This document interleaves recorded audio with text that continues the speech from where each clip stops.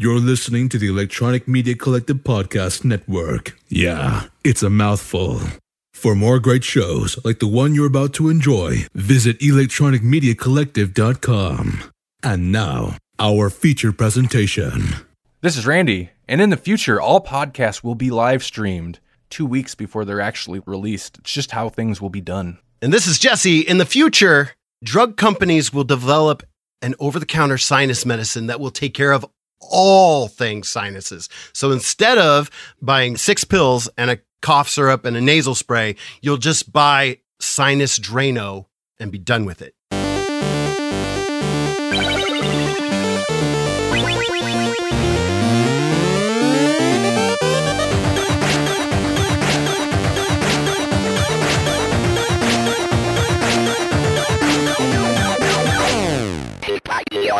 Welcome to the Grolix Podcast, episode number 78, with confidence. Woo! That's what we do. With confidence. In fact, okay, so this is Grolix Podcast, episode number 78. In a matter of hours, if you're watching on the live stream, Grolix Podcast number 77 is about to hit our podcast feed. So, very timey-wimey. In the pre-show, I mentioned that this is all Blinkatron technology, and the Blinkatron never gets us where we need to be at the right time or the right place. So I feel like International Podcast Day sucked this episode back through a wormhole to the end of September, even though it goes out at the end of October. Yep. I don't get it. Yeah, that's right. So we're actually going to talk a lot of like Halloween-y stuff, maybe, if we remember that we're in the future. Maybe. Yeah, we don't have to force it. We don't have to force it. I mean, Maybe. Listen, I'm always down to talk Halloween stuff. You don't have to twist my arm about it. But no, I was thinking about that. We don't have to force it because it might be a little weird. Plus, that's what the Grolix Halloween special's for. So it's all good. We'll get our Halloween fix this month or next month, however you want to look at it. So what are we talking about on the show tonight? Today and tonight, Whatever time this is. Today, tonight, and 2 weeks from now, we will be talking about.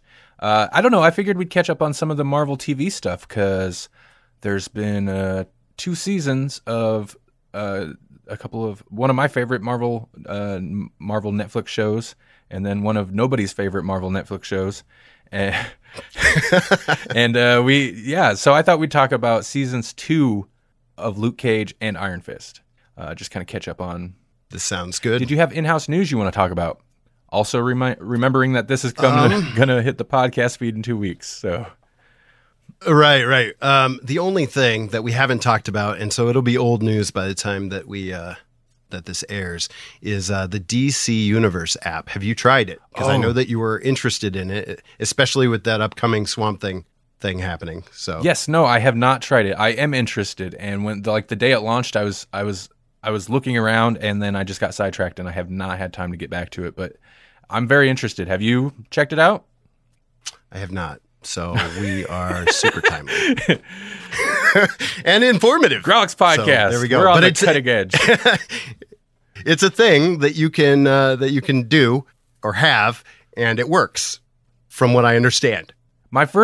Okay, so I was looking at it in like their little homepage thing, their original shows and comics. So I was checking out to see what comics that they were listing, and it looks like a lot of older stuff. I mean, I'm sure they have some newer stuff, but it's probably like what was the Marvel Comics digital service, right? Where it's not like Marvel Unlimited. Yeah. It's not like you get all the new issues as they come out, but you have big chunks of the backlog you can read or something. But it was like just Batman, so much old Batman, and I was like, yeah, okay, you guys, right. Yeah, you know how to get me on board. You know how to sell Randy. Yep. Didn't it come out on Batman Day too? Oh, so, that would make sense. That was not an accident. Yeah, that would make sense. Yeah, really. Other than that, I don't have any in-house news other than go back and check out the episode. Like if you're listening to it live, it'll happen tomorrow? Yes. Or is that GCU tomorrow? Nope. It's regular Grolix. Grolix number 77 is coming out tomorrow. I think that's the right number. And that'll be Black Sad, and that is kind of our memorial Make Dad Read Comics episode, in that we review Black Sad because that was one that Dad from Make Dad Read Comics recommended to us. Or he recommended to everyone, and we put it on the poll list kind of in honor of him because he recently passed away. So yeah. So that episode, It was a good episode, and it's a great book.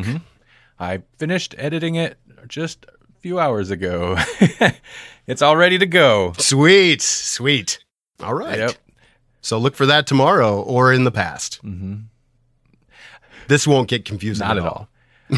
Okay. Coexisting in two different timelines. Yeah, I mean, So where do you want to start? wow, we almost should have just done a book or something where it's easy to like focus on a certain topic, huh?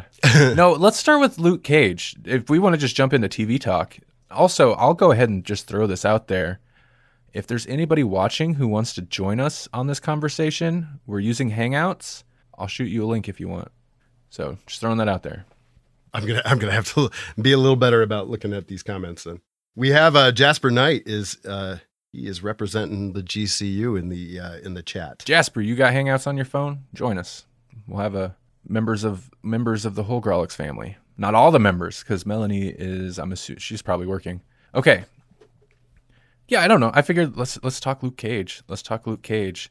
And another part of the reason we wanted to do this one is because I didn't figure Melanie would want to do the live stream, and she had not watched these seasons. I tried to get her to watch season 2 of Luke Cage, and the second episode in, she just was clearly bored. So I was like, you know what? I'm not going to force you to watch this. Like, you don't have to watch this if you're bored. She just wasn't getting into it. Oh, sure. I was just say, I think the first episode or two was a little slow, but I mean, that's just setting the groundwork, I guess. It's getting people caught up, and maybe for people who didn't watch season 1, which you should have watched season 1, kind of getting them caught up. Mm-hmm. Yeah, I would agree. It does start off kind of slow, and I had told her that because I was super excited for Luke Cage season 2. Luke Cage was I'm pretty sure it's the first season was my favorite season of any of the Marvel Netflix shows so far. And the first episode, even the first 2 episodes, I was like, oh, this is kind of getting off to a disappointing start. But I ended up, like, it pulled me in before long, and I'm super on board with the second season. I think the second season it's awesome. How'd you feel about it? General impressions, yeah, I like Luke Cage. I don't know if it's my favorite or not, but it's definitely up there. It's probably between Cage and Daredevil, just because I was more of a Daredevil reader back in the day. So to see like a really good adaptation of Daredevil was exciting for me. Even though it's definitely on the grittier side of Daredevil. And, you know, when I was reading, I also got a little bit of that campy Stan Lee Daredevil growing up, the swashbuckler type of persona. And so this is definitely steeped in that darker, what would you say, the devil of Hell's Kitchen, that really dark persona of Daredevil. So it's kind of up there between the two for me. But, you know, like not all Daredevils are created equal either. Cage is really solid. And the thing that I appreciate most about Cage is how they use the music. All the shows do a really good job of interweaving music, but Cage just takes that to the next level and makes the music practically its own story or a part of the story. Yeah, no, Luke Cage, that series totally won me over based almost solely on style, on the style and the music. like the music attitude. Like the intro music played and Randy was like, sold. Yep. Well, before that, they had Wu-Tang on the promo clip. I was like, Wu-Tang, I'm in. Let's do this. Right. Yeah. He just puts the hood up and boom. That said, throws a couch out of a window. That said, Luke Cage himself as a character in the show is, and I found this true of the first season, he's kind of one of the most bland characters in the show. Part of what made the first season work so well, and I think the second season continues that, mainly because it follows some of the same villain characters, is that the villains were so strong. I thought they were so interesting. Oh, yeah. A lot of times, and the second season definitely feels this way too, is you're not necessarily watching Luke Cage, you're watching the show about all these other people. Oh, and Luke Cage is there too, you know? Right. And the second season feels like that a lot. Once you get past that initial setup of the second season, which is basically, it's similar to Iron Fist, where it's like, well, here's where they're at since you last seen them, you know, just status quo before we actually get into whatever the season arc, I guess. But once you get past that, this season, again, like moves away from Luke Cage pretty consistently. I mean, he's there, of course, but Yeah, I would agree. Especially like in season 1, it's almost like the season was split up between a bunch of villains, and I feel like I'm blanking on his name because we're live. But the first villain, what was his name? Mariah's cousin. He had a code name or something like Cottonmouth.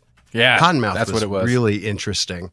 And then they switched over about halfway through to this Copperhead, and I wasn't quite as sold on Copperhead as I was. Is it Copperhead? Diamondback. I don't know. They're all like, it's You all know what I'm talking snake- about. The snake superhero names. one. The one that had superpowers. Diamondback, yeah, Ish. because he had the Super 70s Yeah. suit. Oh, Diamondback. That's that's it. Yeah, I'm getting my villains mixed up. You know, and Diamondback, he was kind of interesting, but no, I agree. Cottonmouth was super interesting. And in the first season, you know, spoilers for the first season, I guess. Boop. Once like he's killed off, my initial thought was like, oh, well, he was a great character. What are they going to do? But it really then kind of focuses on, is it Maria? I thought it was Mariah. Mariah. Is that Yeah. right? Yeah, Mariah. Oh, yeah, because don't call her Black Mariah. And Shades, surprisingly enough, Shades, like such a cool character. I don't know why.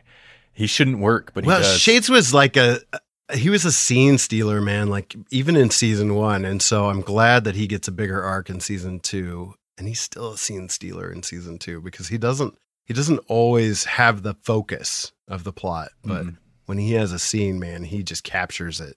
I guess we can focus a little bit. First, let's talk about Luke Cage himself, even though I said he's kind of the blandest, because I kind of like what they're doing with him. I mean, it's obvious. It became kind of obvious from the get-go what kind of arc they were going to start taking him on, because he's getting cocky, right? And like, that's never Right. good. The hero gets cocky. That's never good. Pride goeth before a fall. Yeah, yeah. And they really pushed that too. Like, they set him up in an interesting way by the end of the season. His stuff, I hate that. What's her night nurse? What's her name? Claire. Claire. It seems like she's being written out of the whole thing. I think Right. she's, Out of I think everything, she's really. on her way out. Yeah, which is unfortunate. Did you see the Turk is kind of set up to be the new night nurse? Yeah, I mean, the thing that I think he's been in he's been in every all show of them at this point, hasn't Yeah, all Yeah. of them. Turk. Why? Turk of all characters, yeah. If he doesn't show up, I want to see him in a. I was say if he's not in the Santa yeah. outfit in the next season of Daredevil, I'm going to be disappointed. I want to see him in a Santa outfit, and he's got to stab Daredevil. It's what happens. It's what Turk does. Yeah, and catering to fans is what makes really good television, right? Isn't it? That Turk does not seem. The TV Turk does not seem that heartless.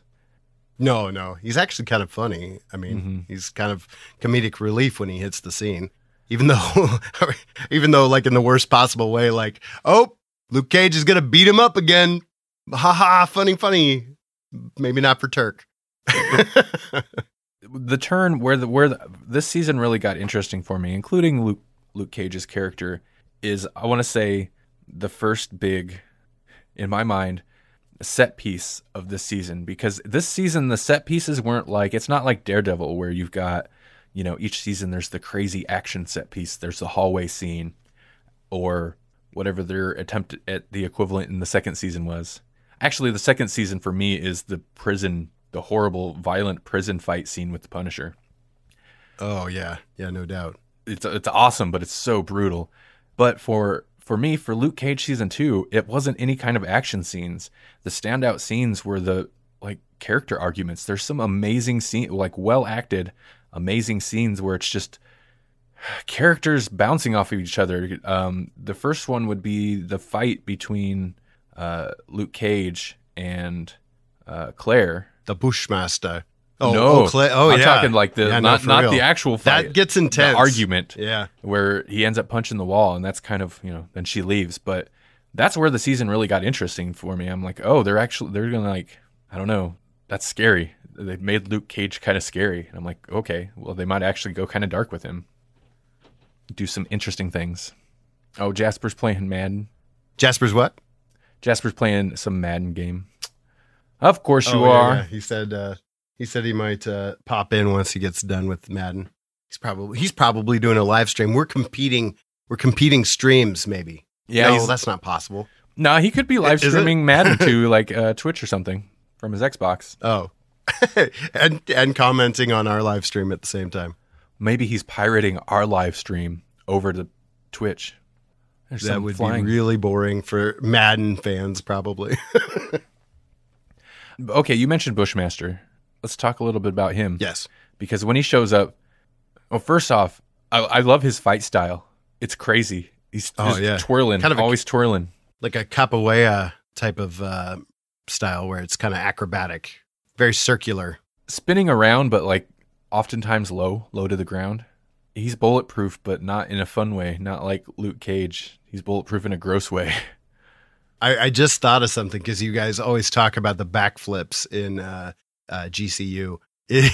When it comes to the Bushmaster, a backflip is quite the it's quite the finisher.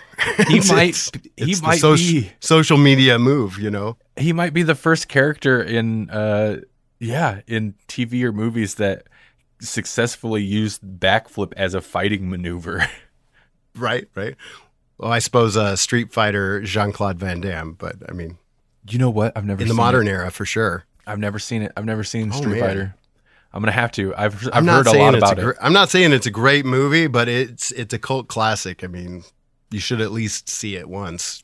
Yeah, even for what's his name? I'm gonna blank. Raul Julia, is that right? Oh yeah. This is his last movie, right? Butcher Names. I think so. And he played M. Bison, and he looked good in the part. So, but I mean, that dude was pretty incredible, anyhow. Mm-hmm. But yeah, backflips are real. Sometimes when you're the Bushmaster. I don't know. I thought Bushmaster was an interesting character. He's not as sympathetic as some of the other villains because I don't know. It's hard to be sympathetic for Maria, but at least like she still feels real. She seems like a real character or a real person, right? And Bushmaster, they really toy with you with that character. Like she's got a heart, she doesn't have a heart. She really cares about her family. She doesn't care about anyone. And they go brutal with her. That last like big conversation she has with her daughter in season 2. And I'm not going to get into it, but we will hit spoilers on season 2, I'm sure. That last conversation is brutal. That the bookend like emotional scenes are of the season are the Luke Cage Claire fight and then the Maria and her daughter argument, or it's not even an argument. It's just Maria telling her daughter things, and it's the most cold, brutal thing. It was good. Right. It was solid.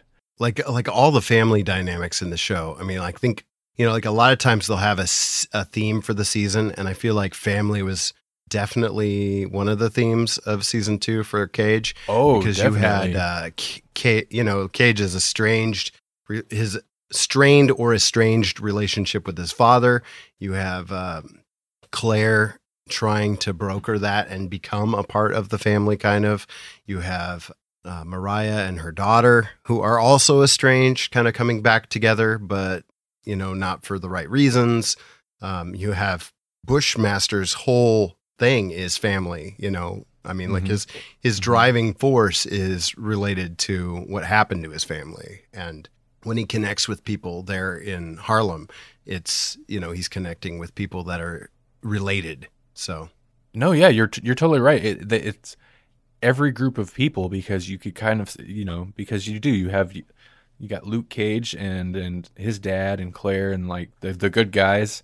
And then you've got the kind of 2 separate groups of bad guys. And I don't know why I hadn't thought about it, but it's all about family for all of them. Then, and also hubris, like pride goeth before a fall. That happens for all of them. It happens for Mariah. She's going to finally take up the mantle. Was her grandmother, her mom? Anyway, Harlem's paradise, truly taking up the mantle of that throughout. She's always kind of played the political game and distanced herself from that. But in this season, she embraces the dark side utterly. Shades goes as dark as we've ever seen him go. Both I mean, both personally and in the service of just being a gangster. Mm-hmm. You know, Cage, I mean, I don't want to spoil his dark turns, but, you know, like when he has that moment with Claire, that's obviously the beginning of it, and it just carries through, and you have highs and lows. Like he becomes a little bit more heroic, and then he has a dip, and he does something dark, and then he gets, you know, like he comes out of that a little bit, and then we see him make some choices that are questionable at best and dangerous at worst. With what they've shown us of his character, it's so hard to believe he would actually get that corrupted. You know what I mean? Right. What the end kind of like infers, what they set up, the potential for him to basically become the new, he becomes the new crime boss. Of course, his deal is, you know, no crime. Like he's fighting the crime, but he becomes a boss of his own group of people. And his idea is to kind of keep the balance because we have kind of like a gang war type of thing that, like, I don't know what prompted it. Was it the Kingpin, like the lack of the Kingpin that prompted it, but or the lack of the Hand? I don't know, but like there was a power vacuum, and then there becomes this whole like fight between the different factions of the gangs in Harlem, and that seems to be the season 2, or at least post Defenders. That's the storyline. Yeah, in both. Yeah, you're right. In Iron Fist as well. Yeah, Iron Fist and Luke Cage seasons 2, I feel like have a lot in common, including a crossover, a couple crossovers. Yeah, Colleen Wing shows up and kind of helps Misty Knight out of her funk. They feature the robot arm, the prosthetic arm. It was basically a robot arm. So that comes to be in Cage season 2, and Colleen Wing kind of helps her get out of her funk before she even embraces the robot arm. They have that awesome scene where they team up. So we have the Daughters of the Dragon kind of happening right there, and then we get one of the best moments of. Well, I mean, there's a lot of great moments, but it was a great moment when Danny Rand shows up in season 2 of Cage. The Heroes for Hire team up, or the Power Man and Iron Fist team up, was awesome. That's what you're talking about? That is a great I think it's moment. The first time I've been happy to see Danny Rand on screen. Right? I was gonna say, like, I like Misty. I like seeing Misty whenever she shows up. So when she showed up, she shows up later in season 2 of Iron Fist, I was excited because Misty's awesome. But I like to see Misty in Luke Cage, the show she started in, and wherever. Danny Rand, Iron Fist. Yeah, I was excited to see him in Luke Cage. Then I started watching Iron Fist. I'm like, oh, it's this guy again. Like, right. Just these little bits, little taste of Danny once in a while, and that's right. You know, a little bit goes a long way. For real. Because in season 1, I don't know that anybody liked him. He was like the least interesting character of Iron Fist season 1. Then in Defenders, he kind of gets put in his place, which made him a little more interesting, but not in like a starring role kind of way. More like okay, tell us about Kunlun again. Tell us about how you, punched the heart of a dragon. Tell us about that. And everybody's like, oh my God, they're talking about it again. I think we could probably just kind of segue between both shows, because what you were saying makes me think of season 2. Danny Rand they definitely listen to criticisms and input from the reviewers and just people, the general audience, because they matured him quite a bit in some respects, but they changed his character quite a bit just so he's still stubborn, but he's just not as stubborn. Stupidly, and he doesn't just like he's still part of, like, obviously he's still one of the major shareholders of Rand Enterprises or whatever, Rand Industries or whatever they call it. But he doesn't rely on that as much. In season 1, it's just like, oh, we have a problem. I'm a millionaire. Let's just buy our way out of it. I don't feel like they go to that well hardly at all in season 2, and I think it's better because of it. They make a point of him not doing that, where I'm just like, right, dude, you're rich. Just go do it. But yeah, I get it. I get it. Well, he's even like working a job. He's like a mover. He's just working. He took some regular job just to, I don't know, stay busy, I guess, or to prove to. When Ward even kind of busts his chops about it a little bit, like, why are you doing this? We need you at Rand Enterprises. And Danny's like, no, you don't. And I need to do this. I feel bad jumping right to Iron Fist, but you mentioned Ward. I'm conflicted. I mean, I think Ward's character's fine, but I'm conflicted. Man, the end of this season this season is okay. Okay, Iron Fist, since we did jump over there. Iron Fist, season 2, sure. I think there's improvements over season 1 for sure. Right. It took I was watching it, but it took quite a few episodes before it really started to before I felt like at the end of the episode, I'd be like, I want to know what happens next. It took like 5 episodes before that started happening. That's a long time for a Netflix show. See, as soon as I knew it was Typhoid Mary, I was hooked because I'm interested in that character, and I think this version of the character is so much more interesting than even the actual comic book version, because especially her introduction in the comic books is very, I don't know, it's very surface. It's very she's brought in by the Kingpin for a very specific reason, and I don't think it would play well to a modern audience. Okay. Okay. But the idea of a character like Mary Walker, who has a different, personality disorder, multiple personality disorder. Is there a bad multiple personality story? I feel like it's always compelling, even if it's not 100% factual. Yeah, if it's not was it like Raising Cain, that movie? Don't the personalities know about each other and they practically fight with each other? I mean, like, I know that a lot of shows get it wrong, but it's always fascinating to see an actor or an actress try to play more than one character on screen at once is always kind of fun to watch. And I don't know her name that played Mary in this, but I thought she did a fine job. Like, she did a pretty decent job. Right. Because that's kind of a thing. Like, we talked about it not long ago on our Westworld discussion, Westworld Season 2, where you've got characters where they, since they're like robots and stuff, they are able to fundamentally change characters' entire personality so that they're essentially a different person. And being able and watching actors that can actually like pull that off to a super convincing thing to where you're like, they don't even carry themselves the same way. They have a completely different air of another person when they walk on screen. So it's always interesting to see people that can do that well. And sometimes it's interesting to see people that can't do it well. But I thought she did okay. Her personalities are kind of extremes.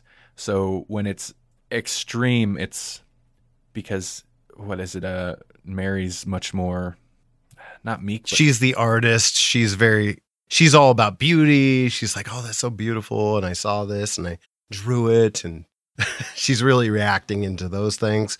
And I don't think that the Walker personality has any time for that stuff. Like, no, she's very like, this is the job. These are the things that I need to do in order to finish the job. And that's all I'm interested in.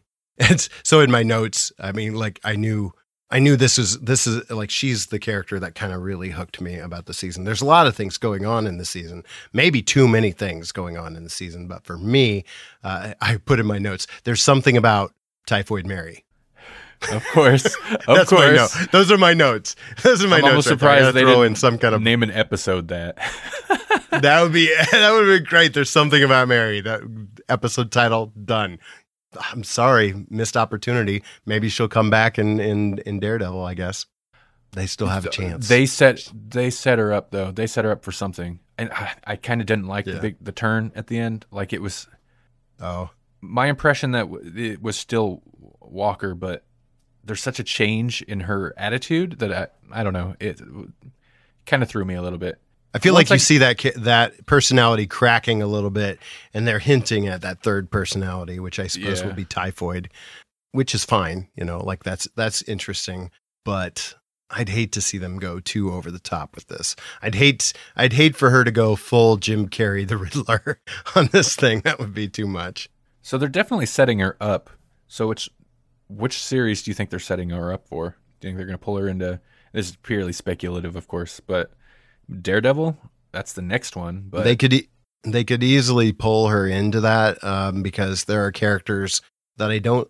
Obviously, they can't use for this if they're doing Born Again. If they're doing that storyline, they can't use Nuke. They're not going to pull Nuke into that. If they could easily, because they can make Trish the new Nuke.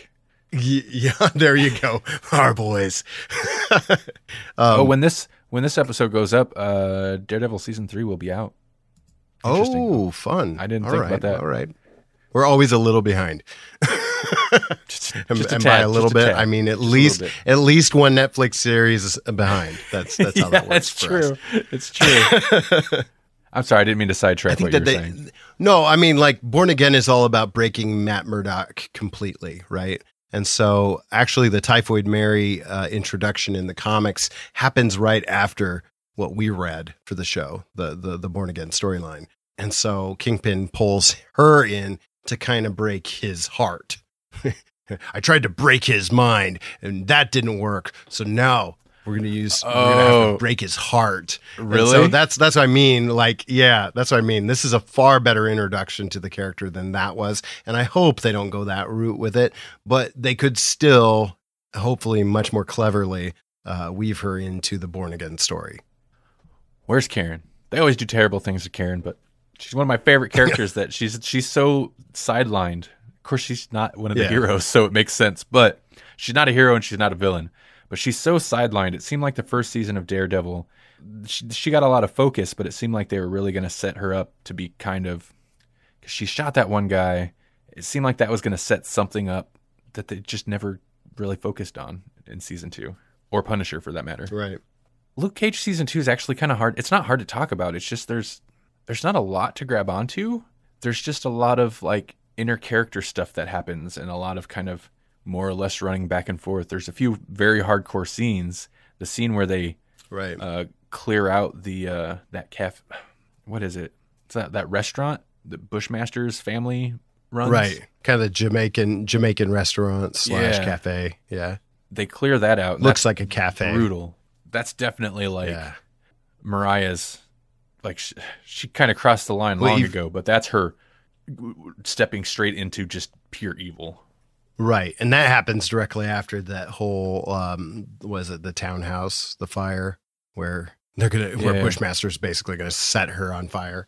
I agree with you. I think, there's a lot of interesting things that happen in Luke Cage season 2, and I think it's more cohesive. Out of the two, I think it's probably better consistent storytelling, but there's so much that happens. I mean, like, I'm looking at my Iron Fist notes, and I just have little blurbs to kind of carry me through, because like, what is Iron Fist season 2 about is a tricky question to answer, because it's about Danny and Colleen kind of moving their relationship forward or not, like, it's where is this going? She's been there for him since the beginning. He's kind of been there for her, but he's really much more into being the Iron Fist and whatever that means, and him trying to figure out whatever that means. We get Misty pulls into that, so that we get to see more of the Daughter of the Dragon dynamic. I put down Meachums be crazy again. Yeah. And then the question is, who's more crazy? Is it Ward or Joy? And they made Joy more plot relevant, but I feel like Ward was still almost more interesting somehow. And I don't know how. I mean, like, Joy is way more important. She's way more important, and she should be this season. But somehow Ward still manages to be compelling and in weird ways. Ward, it feels like he doesn't need to be there. And for the most part, he doesn't. No. I think he's there because they know people liked him. Maybe they like writing him. Yeah. Because he is an interesting character. Like, talk about being able to balance like a bad dude with a sympathetic. Like, he kind of did some kind of horrible stuff in the first season that this season they're just like, no, he's fine. He's fine. He was stressed out. Right, dad, yeah. He's totally likable now. I mean, he's still a jerk, but they definitely, like, he's just, I don't know. He's just there because they know people like him, and which for the most part, they play up I'm both fine. aspects of that for sure. Like, he's just a super awful human being once in a while, and then you turn about and you're like, oh, we can't be mad at you. Except we can. You're a jerk. Stop it. Be a human being. A real human being. That turn, I one of our criticisms back when we talked about season 1 of Iron Fist about the end of the season was that turn that Joy made where she joins up with, I want to say Davros. It's Davos. Yeah. Davos. She joins up with the Daleks. Davros. Oh no. It seems so out of character. And I guess it still kind of does that she'd be that mad at both of them.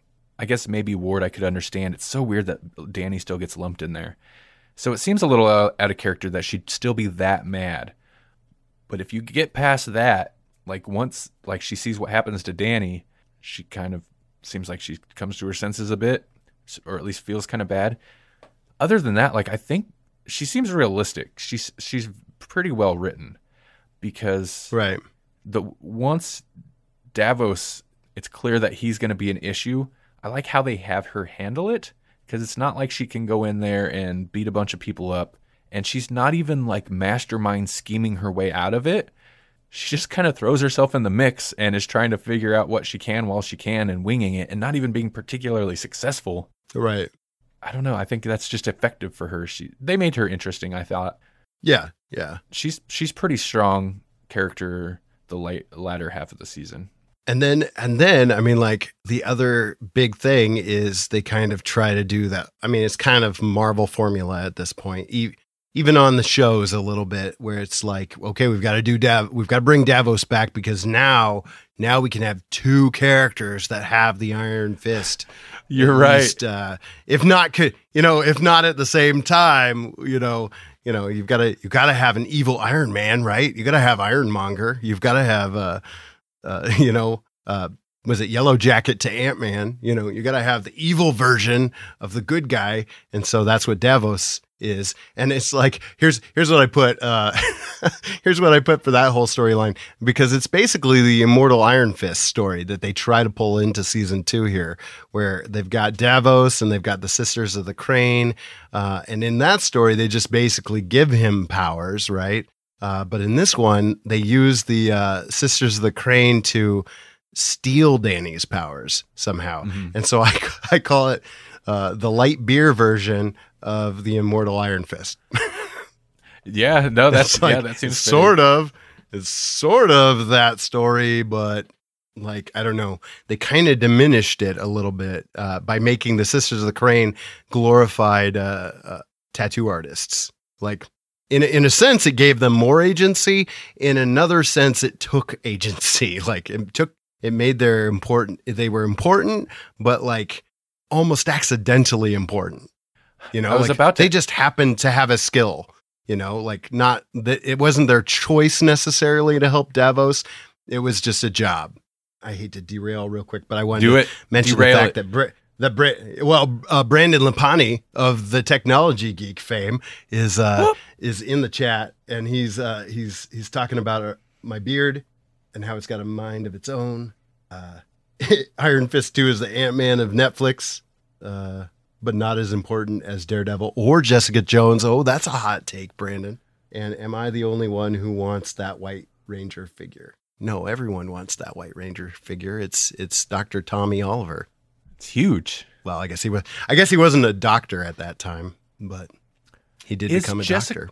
Is Jessica Jones important? I mean, okay. Whoa, you're gonna stack hot take on top of hot take. Don't get me wrong. Like I enjoy Jessica Jones. Brandon's like, he's not as important, and you're like, but is she important? Well, if you think about how the characters are kind of like connected to the rest of not the Marvel, the mini Marvel Cinematic Universe, the Netflix Marvel universe, street level Avengers or whatever they're calling it. Even though Daredevil honestly doesn't, maybe what's his name? Maybe he's more expensive, but he doesn't actually interact with most of the other characters that often. But maybe it's because they kind of launched with him first, so it feels like he's a bit more central in the universe. He's their Cap, but he's their Captain America. I would agree with you, Brandon, about he's Danny doesn't feel that important in the universe, but the shows that branch the most characters together and the most like events that reach out from to the other shows, I would say are probably Luke Cage and Iron Fist. A little bit Daredevil because they introduced Punisher. Yeah. But for the the Night most part, Nurse and a lot of those characters. Turk, who is now the new Night Nurse. and some of those characters kind of bounce into Jessica Jones, but it feels like Luke Cage and Iron Fist. Jessica Jones is the most powerful. She's like bar none the most, I think, strong in terms of superpowers. But she purposely she's the most antisocial. Takes herself out of it. Yeah. Well, yeah. She's not involved by design. She doesn't want to be involved. She'd just as soon you forgot that she did anything super at all and just hire her to do a gig, her PI thing. So I'm sorry, I derailed your Davos talk. We were talking about Davos, but I wanted to mention that Brandon was in there because he's been in the chat for a while and wanted to recognize the technology geek. Well, no, he brought up check it out. That's another podcast too. Listen, we get boring. Podcast Day. We get boring if we don't get derailed every 10 minutes. That's true. That's true. we got to come up with we got to have something come out of left field. Iron Fist. Like I said, the later half of the season picked up for me.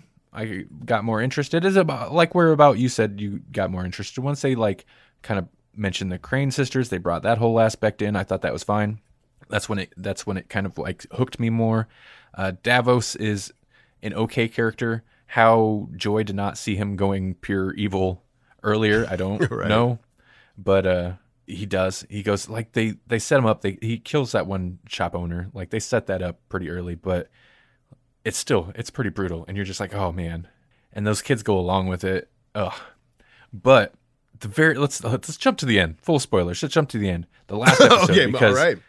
That's where this season takes it. Luckily, the season, when it does start to take a nosedive, it's the last 15 minutes of the series. So it's okay. Yeah. It's just a little bit of a nosedive. But it seemed like the last episode, they threw a bunch of stuff in. With Ward, they kind of threw a bunch of stuff in because they want to give him this arc. And it felt unnatural. It felt like they just threw this whole thing with this. Not that they didn't seed it through the season, but this whole thing with the baby and his sponsor and all that, even though that didn't really pan out, but that felt like a somewhat artificial. And when you think about the overall story, didn't need to be there. It felt like an artificial imposed character arc, something to kind of force his character into something. Sure. When it's almost like they had all these dangling threads, right? And then they try to weave them back together at the end. But then they all go off in different directions. They all come together in the end, and then they go off in different directions again. It's just that. I'm doing this with my hands for the audio listeners won't be able to see this at all. But I'm my hands are intertwined, but the fingers are sticking out, right? So it's you're weaving these threads together, and then they're just you're not going to trim them off. They're just out there, So at the end, you've got I don't know how much of it to just totally spoil it, but the whole third act is about we've got to get the Iron Fist away from Davos. Davos is successful. He steals the Iron Fist.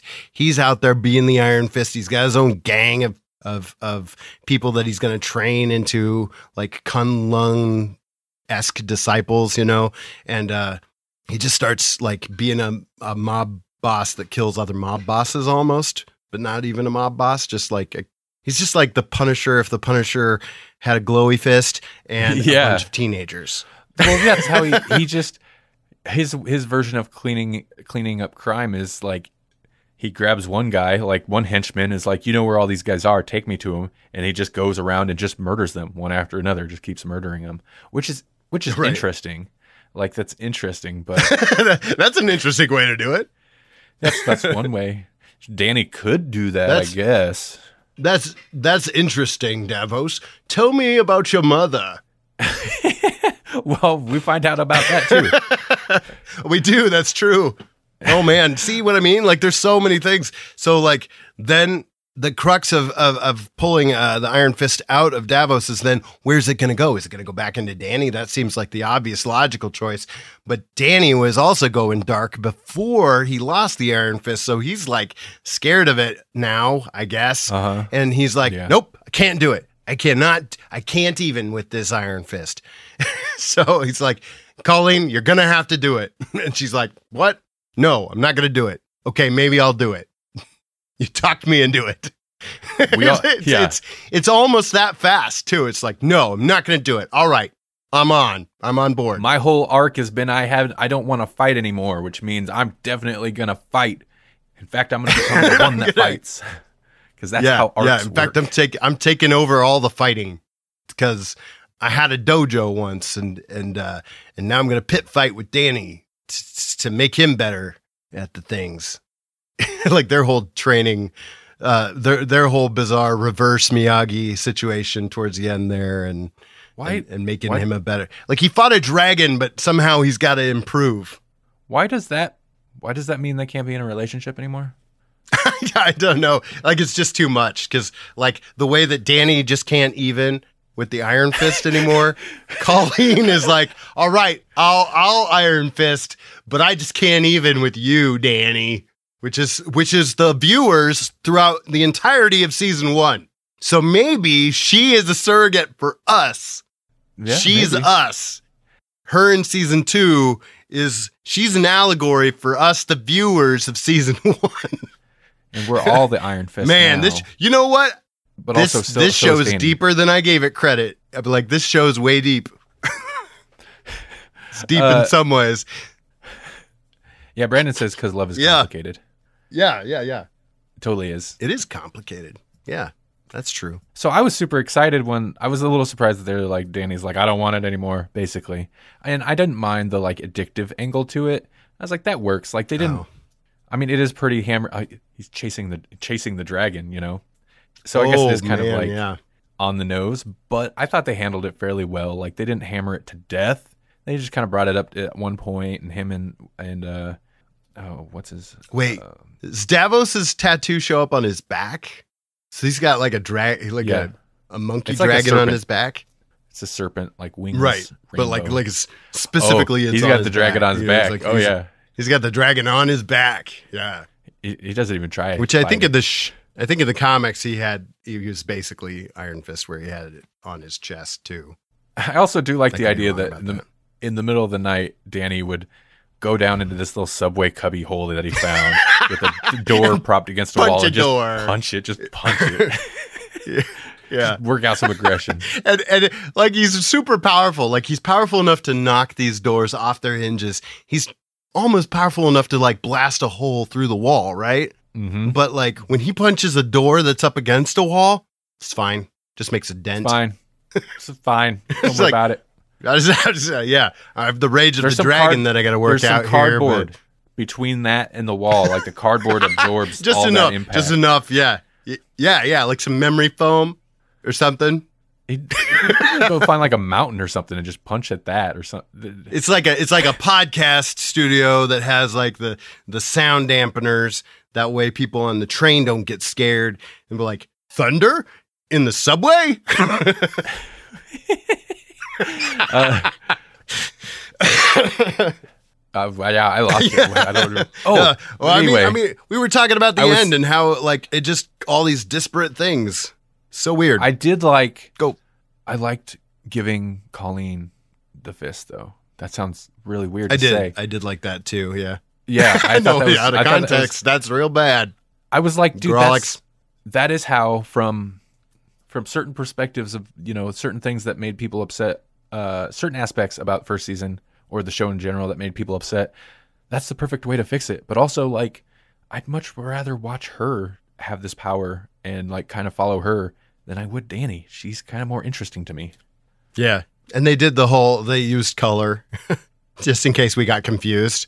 You know, like Danny has the yellow fist and then Davos has a red fist. And they even have to make mention of that. Like, yeah, it's like that same guy, but the fist was red.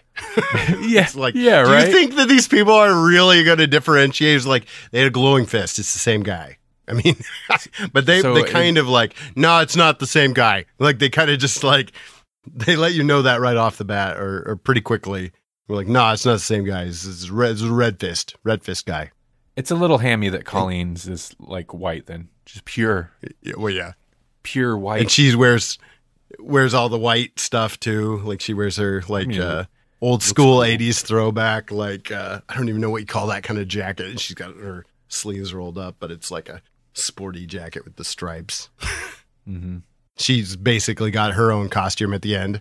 Super spoilers. They get to have their cake and eat it too. Oh, yeah.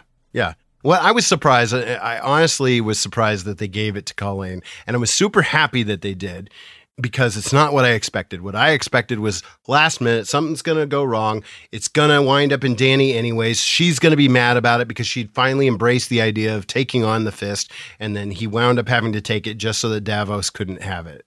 Like, that's how I predicted it was going to go down. And then when it went down, she actually gets the fist. And I'm like, cool, excellent. But then, yeah, get to have their cake and eat it too. Danny can't be without a fist. He was boring with the fist. If you take away the fist, he's less than boring. So he's got nothing. he's less than nothing. I don't know. It's a white dude. Dude with money. He's Batman then. Dumb Batman without the like Batman without any of the like intelligence or restraint or will. Right. Dumb Batman, less interesting Tony Stark.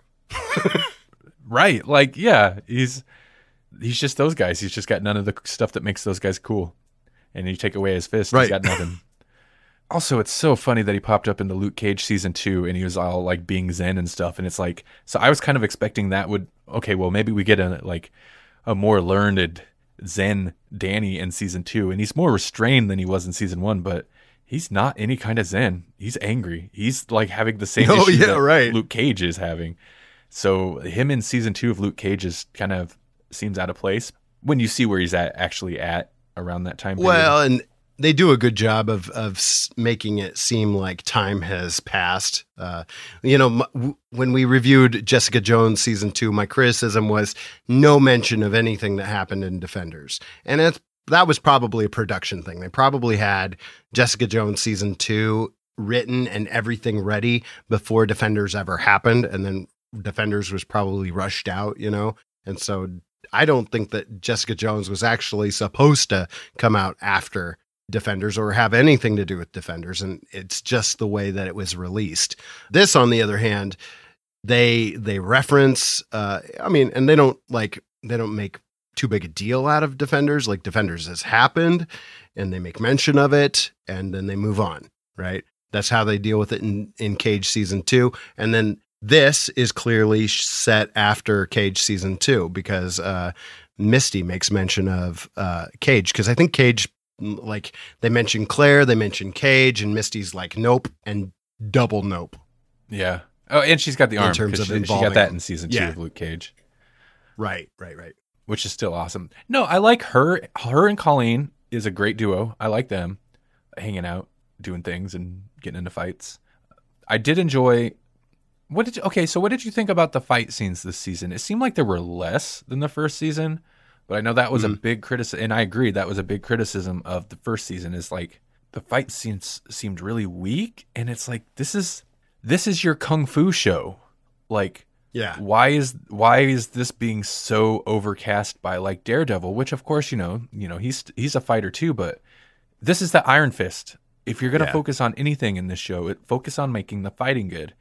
And when there were fight scenes this season, I feel like it was probably better, but then again, Colleen's fight scenes, when she's fighting the two sisters, tattoo sisters, Crane sisters. Oh, the sisters, the sisters of the Crane. I like that sequence. I thought that was good. Yeah, and I thought the choreography was decent. So how do you feel? Because in season 1, I think it was way better, night and day better.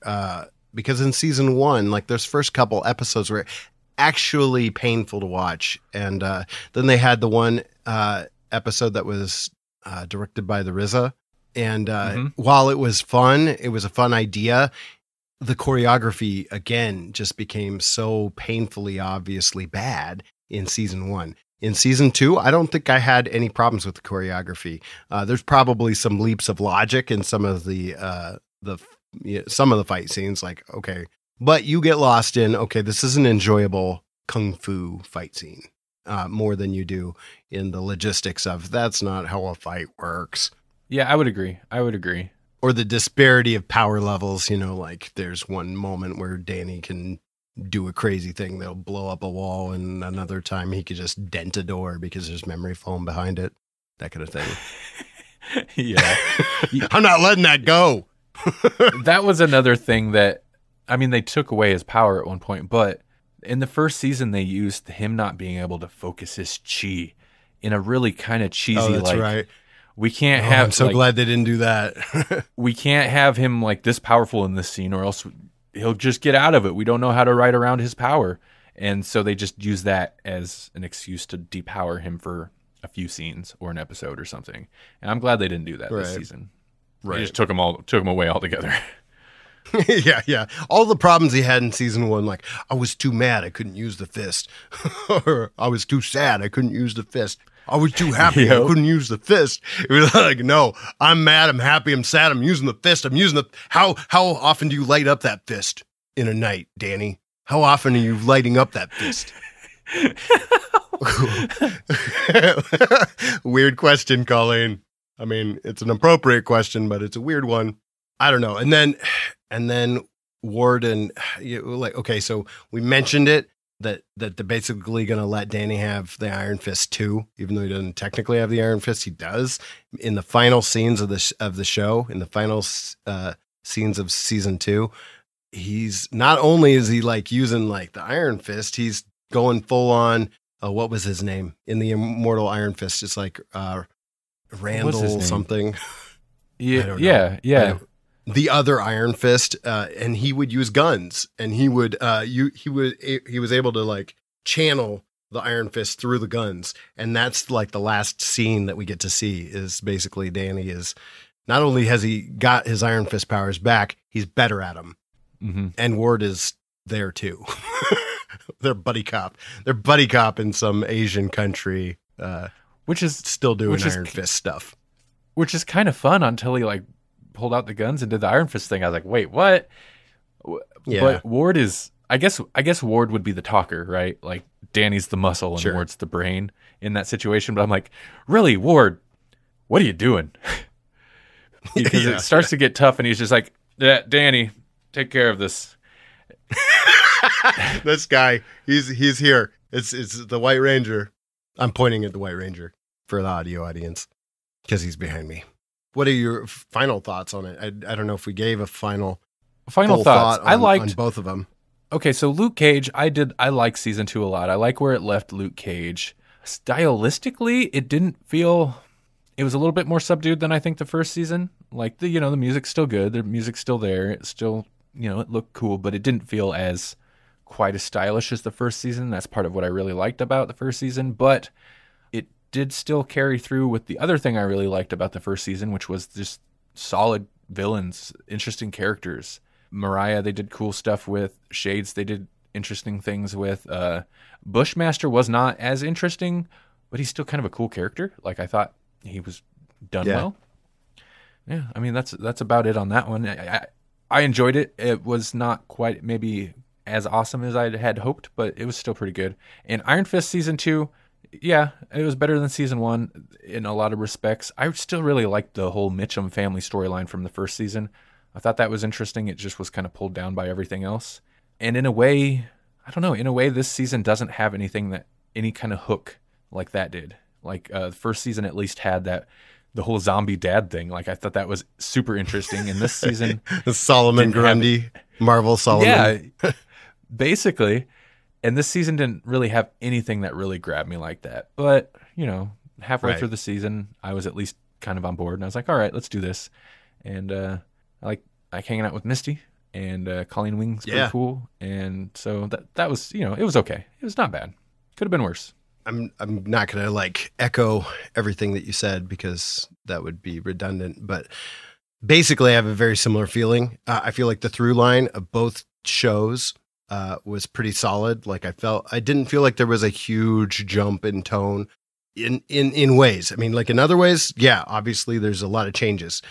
Iron Fist season 1 and season 2, I think you could say there's a tonal shift for sure, because we've had Defenders, we've had we've had things. And so I think if you just follow the narrative of those characters, the two seasons do mesh fairly well. Cage does it better because they just go, I mean, they feel like a continuation of the same show, really. Even though they mention what happens in Defenders, I feel like Cage, they keep their tone, they keep everything that made season 1 great. They continue that, and it feels like the same show, and it feels like a good evolution of all the characters. And so I think that's why I really enjoyed it, and I feel like it was a pretty consistent and solid season of television, and I really like where it left off. I think that season 2 of Cage definitely did a better job of wrapping things up. Like they could even put a pin in Cage for a while and not come back to him for a while, and it would be fine. I hope they don't shelve him. I hope that we do get a season 3 soon enough. But you could push pause, make us wait for it. Absence makes the heart grow fonder. You could do that, and it would be okay. It'd be fine. It wouldn't be my favorite decision, but it would be okay. Iron Fist. And what I mean, like I almost feel the same way, but a little better about season 2 than I did season 1. I didn't love season 1, and I was really down on it at first, but it grew on me, and I had to admit that it kept me watching. That was kind of my feelings about season 1, was that, all right, it wasn't great. There was a lot of stuff I didn't like, in particular, like fight choreography and some of Danny's motivations or lack of motivations or whatever. Like Danny wasn't always written very well, but the Meachums were, and that was captivating enough to keep me involved. I was actually more interested in Ward's story than I was in Danny's story in season 1. Season 2, I am more interested in Danny, but again, it's maybe the other stuff that's happening that really pulls me in. I'm more interested in what's happening with the Weird Davos story. I'm more interested in what's happening with Misty Knight and Colleen Wing kind of being this buddy cop deal. I am definitely interested in the Typhoid Mary stuff.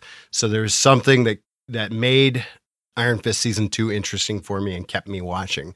So in that respect, still good, still the same. But they did not sell me on the end. They didn't stick the landing. They had a Stephen Moffat moment for me where it's like, oh, it was pretty good. It was pretty good. It's pretty good. What? What did you do with that ending? I don't get it. So I would watch a season 3 of both shows. I agree. I mean, I am completely interested agree to see what craziness they're going to do. I mean, I want to see Rand Enterprises take a huge hit, or they lose the company because they were stupid enough to just go on adventures and leave that company without anybody in charge. This is Randy from In the Future. Well, at least more in the future than these two idiots. I've got a slight spoiler for these guys. Not only does Danny Rand lose the company, he loses the whole show.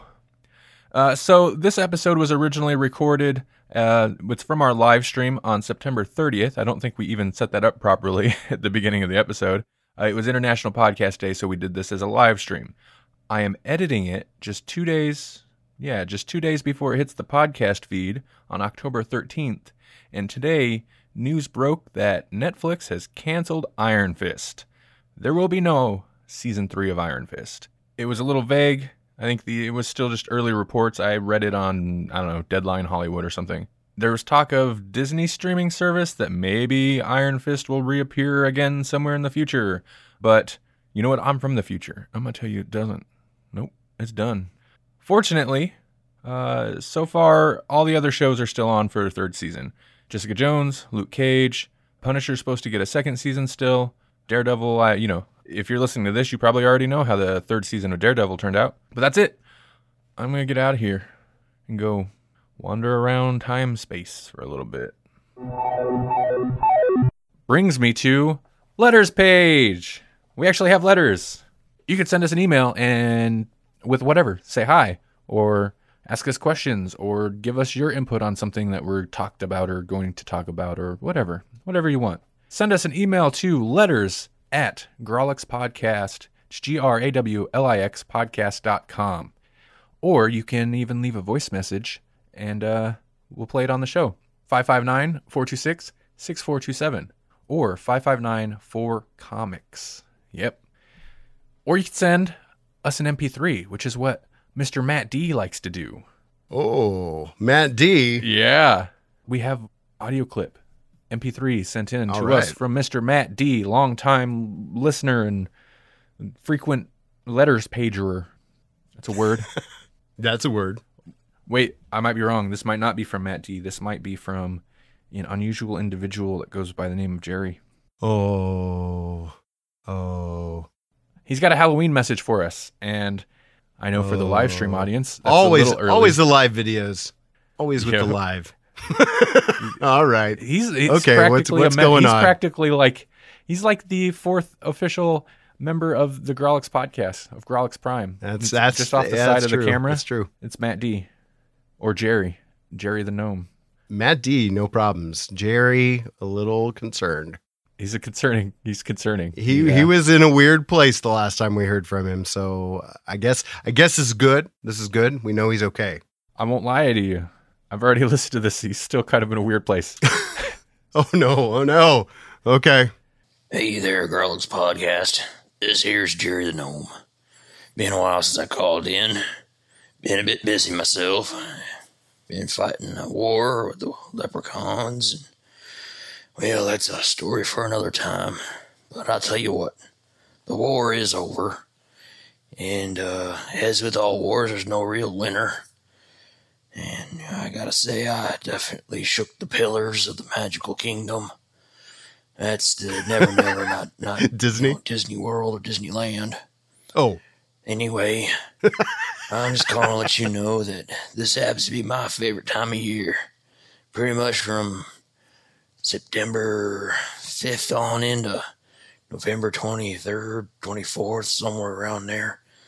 It's gotten to become fall and autumn, equinox, and all them flat earthers don't realize that, that everything's got to be equal. And yeah, sorry, going off on a kind of a tangent there, Hoss. Anyway, look, I just want to call and say happy Halloween and enjoy all the pumpkin spice everything. Best thing about this time of year is everything's pumpkin spice. You got yourself some pumpkin spice coffee and pumpkin spice beer, pumpkin spice whiskey, pumpkin spice donuts, pumpkin spice pancakes, pumpkin spice pumpkin, pumpkin spice pizza, Pumpkin spice pumpkin spice pizza, handcuffs, pumpkin spice nightstick. That's what happened when you just kind of wandered off. Anyway, have yourself a happy Halloween. Your good friend Jerry the Gnome. By the way, I've been dictating my journal now, so hopefully I'll get something posted up there on Matty D's blogspot, blogger, blogspot, blogger. Yeah, damn modern technology. We magical beings, we like our stuff simple. We'll drive around with Volkswagen Beetles and concrete stoops. Yeah, it's technology. Where's this off button at? Oh, right there. All right, talk to you later. Jerry sounds like he's in a bad place, to be honest. He does. I mean, he's got obviously he's got a little bit of PTSD from the Leprechaun War. I think. I kind of I don't know. It could get dark though, but I kind of want the reality show. I worry that it would like it might be too much for Jerry the Gnome. Like what was it? The Osbournes. That show kind of ruined Ozzy Osbourne, like kind of broke him a little bit. I feel like that could happen to Jerry the Gnome because Jerry the Gnome is he's on shaky territory, especially if he's using a pumpkin spice nightstick. Band name. Hashtag band name. My reply to him was pumpkin spice pizza. Yes, pumpkin spice pumpkin. Never. Oh, no, God. God. Bile spice Kit Kats right there.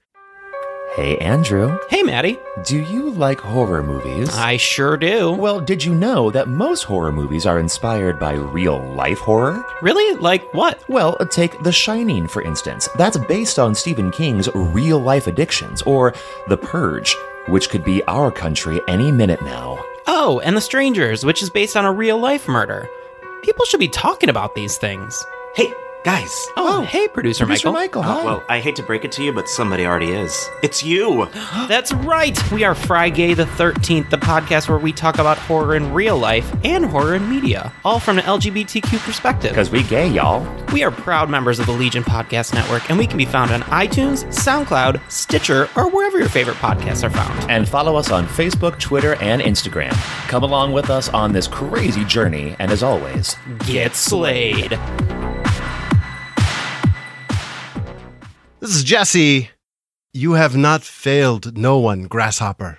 Only your own Grolix. This has been Randy. I am Grolix, and Grolix is me.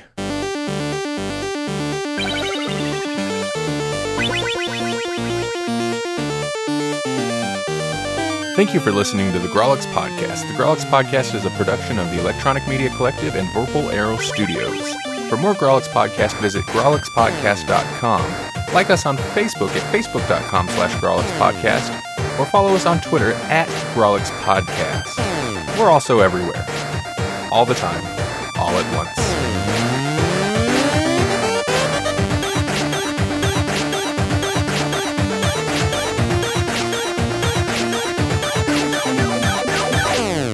But okay, Yes. so and the yes, no, it's No, I live. don't know what to add there. It's live. Yeah, it was definitely... I'll fix it all in Oh, post. yeah, that I'll fix too. it in post, Jesse. This will be edited.